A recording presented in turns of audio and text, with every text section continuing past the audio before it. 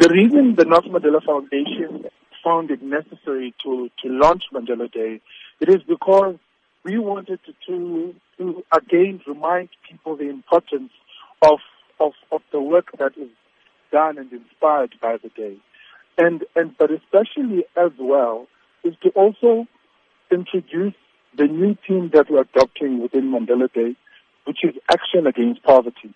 The theme is mobilizing and it is challenging everyone to find what their action is and what action they want to take up in this fight against poverty. So how would you encourage South Africans or people the world over to interpret this theme to become active against poverty? People have demonstrated in saying how they fight poverty. We've seen initiatives around education, where there's action that make the thing to be an education against poverty, food security against poverty, there's volunteerism against poverty, building shelter against poverty.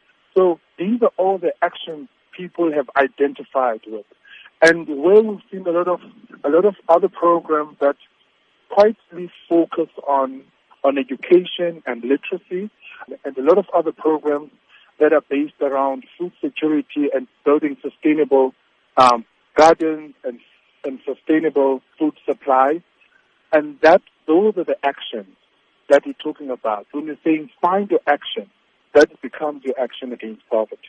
So any innovative ways this year for citizens to become involved? Because I know that the Nelson Mandela Foundation often creates great platforms for citizens to partner with the foundation to take this global day forward.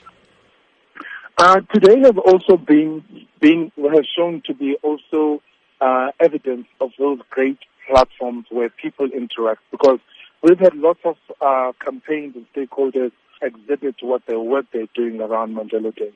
So the best way is using our social media platforms, our website mandeladay.com, where people can get on the website, download the sort of material they need, and actually material that will tell them more about the theme that we have adopted this year and how also to get involved.